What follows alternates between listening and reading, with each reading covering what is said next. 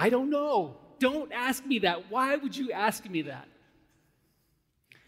I'm a little embarrassed to say that that this has been my response to my wife more frequently recently than she would want, or anybody really. And I know it sounds a little suspicious to respond like that, but this is one of the types of questions that elicited this sort of strong reaction from me. Should we have chicken or beef for dinner? I don't know. Why would you ask me that?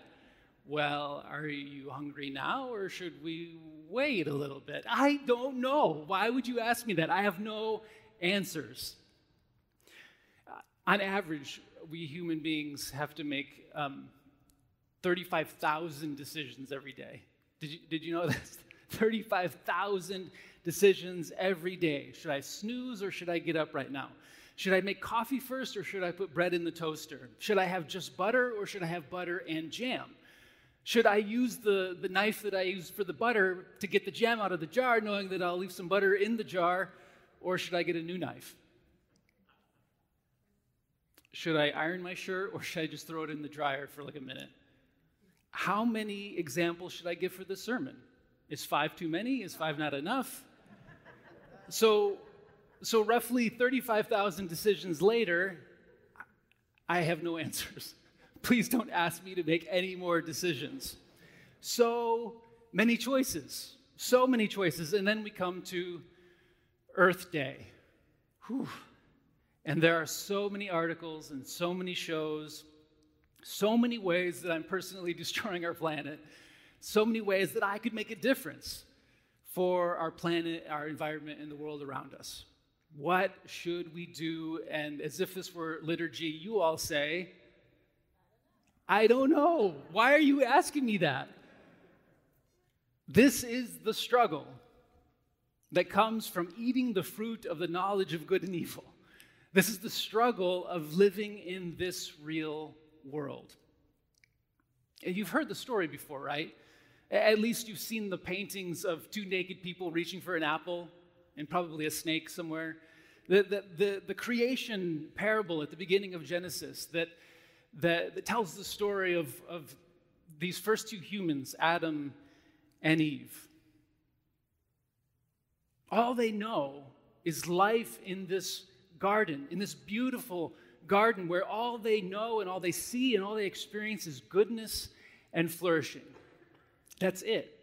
But then they have a meal together that includes this fruit. Oftentimes we think of it as an apple, but it's the fruit of the knowledge of good and evil. And so their eyes are opened. And now they see our world as we see it, as we experience it today. A world of contrast between good and evil, a world of choices that have consequences. Now, we've often read this story as the moment when everything goes from good to bad. But that's not entirely true. In fact, for many Jewish and Christian theologians, rabbis, pastors over the centuries, they also see in this story sort of like a coming-of-age moment for humanity. Maybe a moment when our faith story grows up a little bit and becomes a real-world faith, like a faith that actually is helpful for living in this world. We leave the sheltered world of the garden behind, or the sheltered world of our childhood behind. And what do we discover? Well, what do we discover at any of the coming-of-age movies or stories? That the world is scary? That the world is more dangerous than we knew? Yeah, for sure. But we also discover that the world is bigger and more diverse and more beautiful than we could have imagined. That's how the stories go, right? In the Lord of the Rings stories, Bilbo Baggins or Frodo, they leave the Shire. The Shire is perfectly safe, and everybody is perfectly happy, and the most difficult decisions they have to make is what to eat for second breakfast, or what to eat for elevensies, or any of the other 7 meals that hobbits eat in one single day. So they leave the Shire, and what do they discover? That the world is scarier and more dangerous than they realized? Absolutely. But they also meet new people and they discover a new world. They discover that the world is bigger and more beautiful and more diverse than they could have imagined. And so naturally, when this happens, or when we see that the world is scarier and more dangerous than we would like, there are those moments, probably for all of us, when we wish we could just go back. We wish we could unsee whatever it is that we've seen. So as soon as these two humans gain knowledge of good and evil, God comes looking for them in the garden, and what are they doing? They're hiding, right? Of course. I mean, obviously. Like, if the world is scary, like, hide. Hiding not necessarily because now everything is bad, as we're often taught, but because now they realize that what is good can be harmed, that what is good can be lost, that their good bodies can be judged or criticized by the other, that these good bodies can experience pain, that they can be wounded, that they can be rejected in this new world that their eyes are now open to. And it's terrifying. It is terrifying, right? And so we hide. We hide from one another. We hide from God. Can you remember any of those moments, perhaps sort of those coming-of-age moments for yourself when you realized that the world was more dangerous and scary than you knew? This last week, our daughter came home telling us about these before and after pictures that she saw at school of the beautiful, colorful coral in the ocean that is now bleached white from the increasing acidity of our oceans caused by our addiction to fossil fuel. That's sort of one of those coming-of-age moments when you're like, wow, why is the world both so beautiful and so dangerous? You probably all know or have heard of Greta Thunberg. And she says that one of her coming-of-age moments was in school when she was learning also about climate change. But as she was listening to all of this, she was confused and skeptical. Not skeptical because anybody in Sweden was denying the science like we tend to do here in the United States, but because she just couldn't believe that what she was hearing was true. Like, it just didn't make sense, because if it were true, then this was the greatest crisis facing humanity ever. But no one was treating it like it was a crisis. It was like somebody calmly saying to you, your house that you are currently in is on fire, but everyone is sitting around watching TV or doing chores or getting ready for bed, but the house is on fire. And you start thinking, wait, if the house is on fire but nobody's panicking, then maybe the house isn't on fire.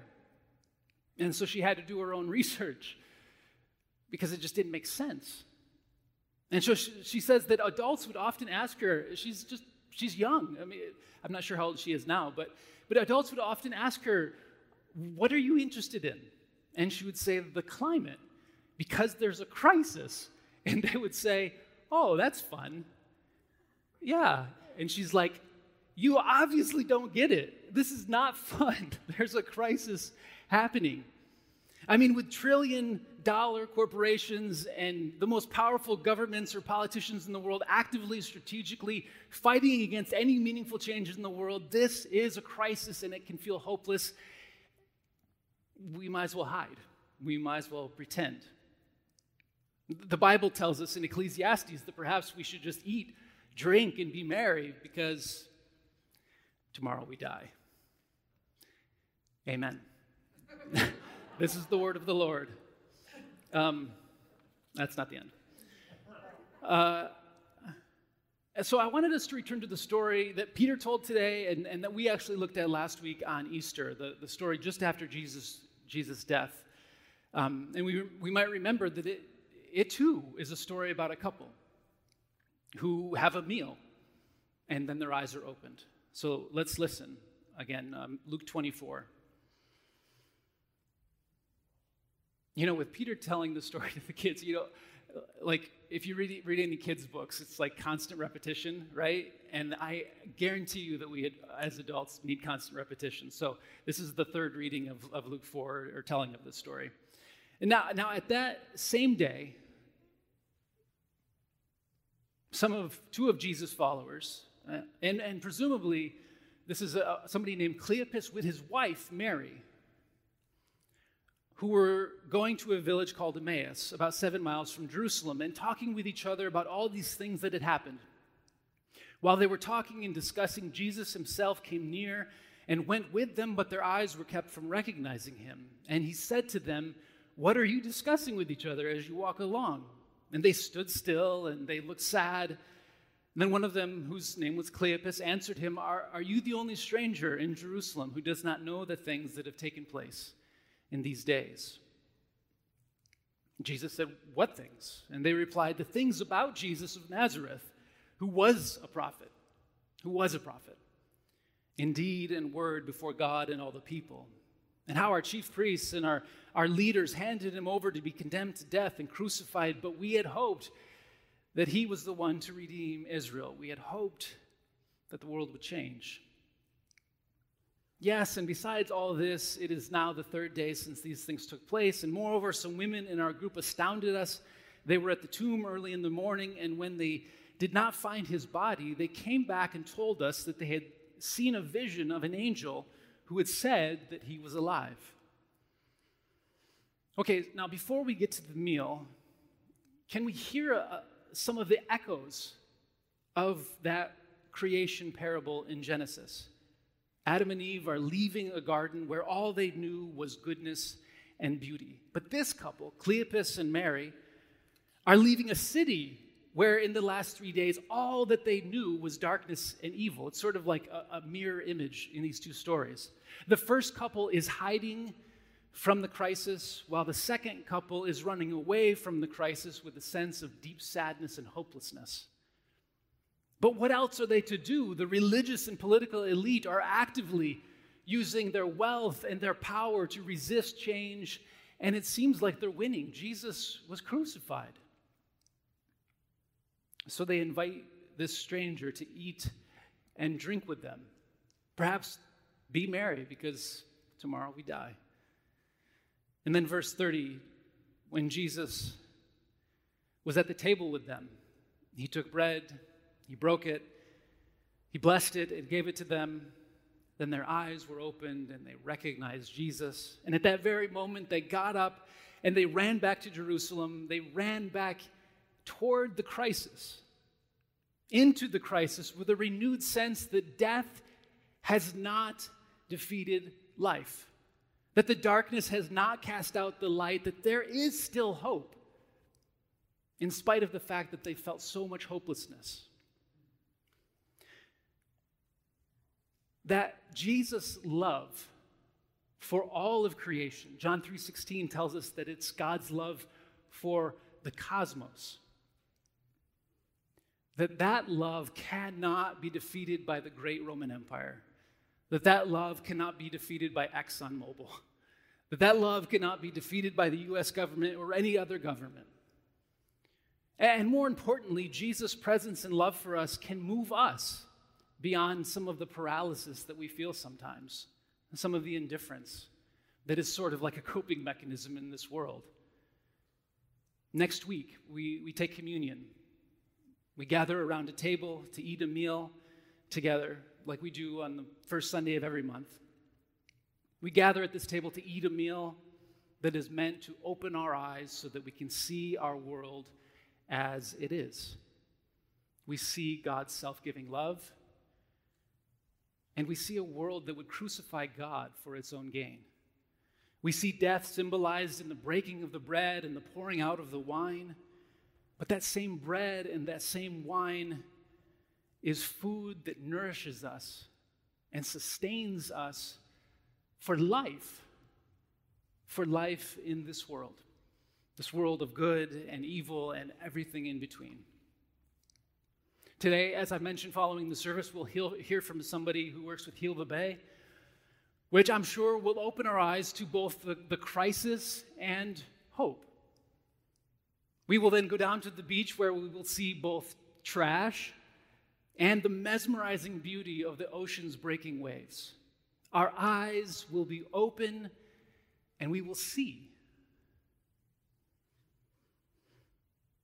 There are like 35,000 things that we could do today to make a difference in this crisis, in this climate crisis? So we have a choice. We could let Greta Thunberg do all 35,000 of them, which she probably could do. But it probably would be better if 35,000 of us did just one thing. Each of us, we're human beings, and we can't do it all. We can't answer all the questions. We can't solve all of the problems. We certainly can't do it alone. But as we're reminded here, we're a part of something bigger than ourselves. We're a part of something larger than ourselves in this world, where our collective choices can make a huge difference. So may our eyes be open so that we can see our world as it is, and may our faith be a real world faith that can change our world. Please pray with me. Jesus, thank you for your closeness, your constant presence with us, giving us hope, nourishing us and feeding us to live in this world that you love so much. We pray your blessing upon the cosmos, upon this world. We pray for the healing of our world in so many ways. And we pray that you show us ways for us to be a part of it. In Jesus' name we pray. Amen.